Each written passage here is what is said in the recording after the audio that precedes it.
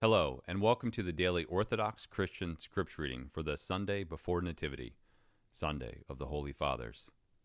The first reading of the day is from St. Paul's letter to the Hebrews, chapter 11, verses 9 through 10 and 32 through 40. Brethren, by faith Abraham sojourned in the land of promise, as in a foreign land, living in tents with Isaac and Jacob, heirs with him of the same promise. For he looked forward to the city which has foundation, whose builder and maker is God. And what more shall I say? For time would fail me to tell of Gideon, Barak, Samson, Jephthah, of David and Samuel and the prophets, who through faith conquered kingdoms, enforced justice, received promises, stopped the mouths of lions, quenched a raging fire, escaped the edge of the sword, won strength out of weakness, became mighty in war, put foreign armies to flight. Women received their dead by resurrection. Some were tortured, refusing to accept release, that they might rise again to a better life.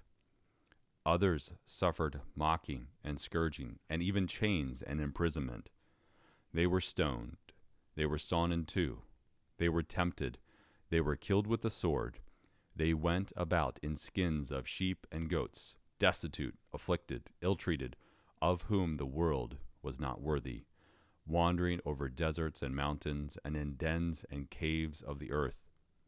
And all these, though well attested by their faith, did not receive what was promised, since God had foreseen something better for us, that apart from us they should not be made perfect.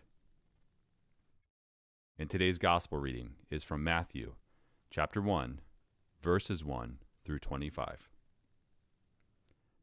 The book of the genealogy of Jesus Christ, the son of David, the son of Abraham.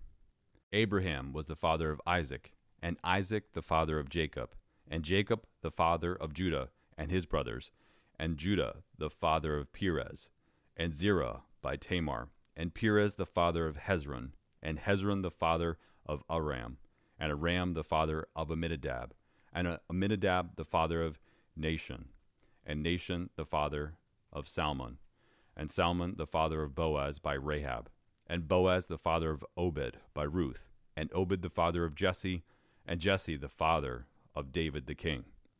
And David was the father of Solomon by the wife of Uriah, and Solomon the father of Rehoboam, and Rehoboam the father of Abijah, and Abijah the father of Asa, and Asa the father of Jehoshaphat, and Jehoshaphat the father of Joram, and Joram the father of Uzziah, and Uzziah the father of Jotham, and Jotham the father of Ahaz, and Ahaz the father of Hezekiah, and Hezekiah the father of Manasseh, and Manasseh the father of Amon, and Amon the father of Josiah, and Josiah the father of Jeconiah and his brothers, at the time of the deportation to Babylon. And after the deportation to Babylon, Jeconiah was the father of Salathiel, and Salathiel the father of Zerubbabel, and Zerubbabel the father of Abiud, and Abiud the father of Eliakim, and Eliakim the father of Azor, and Azor the father of Zadok, and Zadok the father of Achim, and Achim the father of Eliud, and Eliud the father of Eleazar, and Eleazar the father of Mathan, and Mathan the father of Jacob, and Jacob the father of Joseph, the husband of Mary, of whom Jesus was born, who was called Christ. So all the generations from Abraham to David were 14 generations, and from David to the deportation to Babylon 14 generations, and from the deportation to Babylon to the Christ 14 generations. Now the birth of Jesus Christ took place in this way.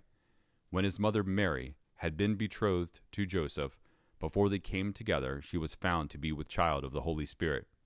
And her husband Joseph, being a just man, and unwilling to put her to shame, resolved to divorce her quietly. But as he considered this, behold, an angel of the Lord appeared to him in a dream, saying, Joseph, the son of David, do not fear to take Mary your wife, for that which is conceived in her is of the Holy Spirit.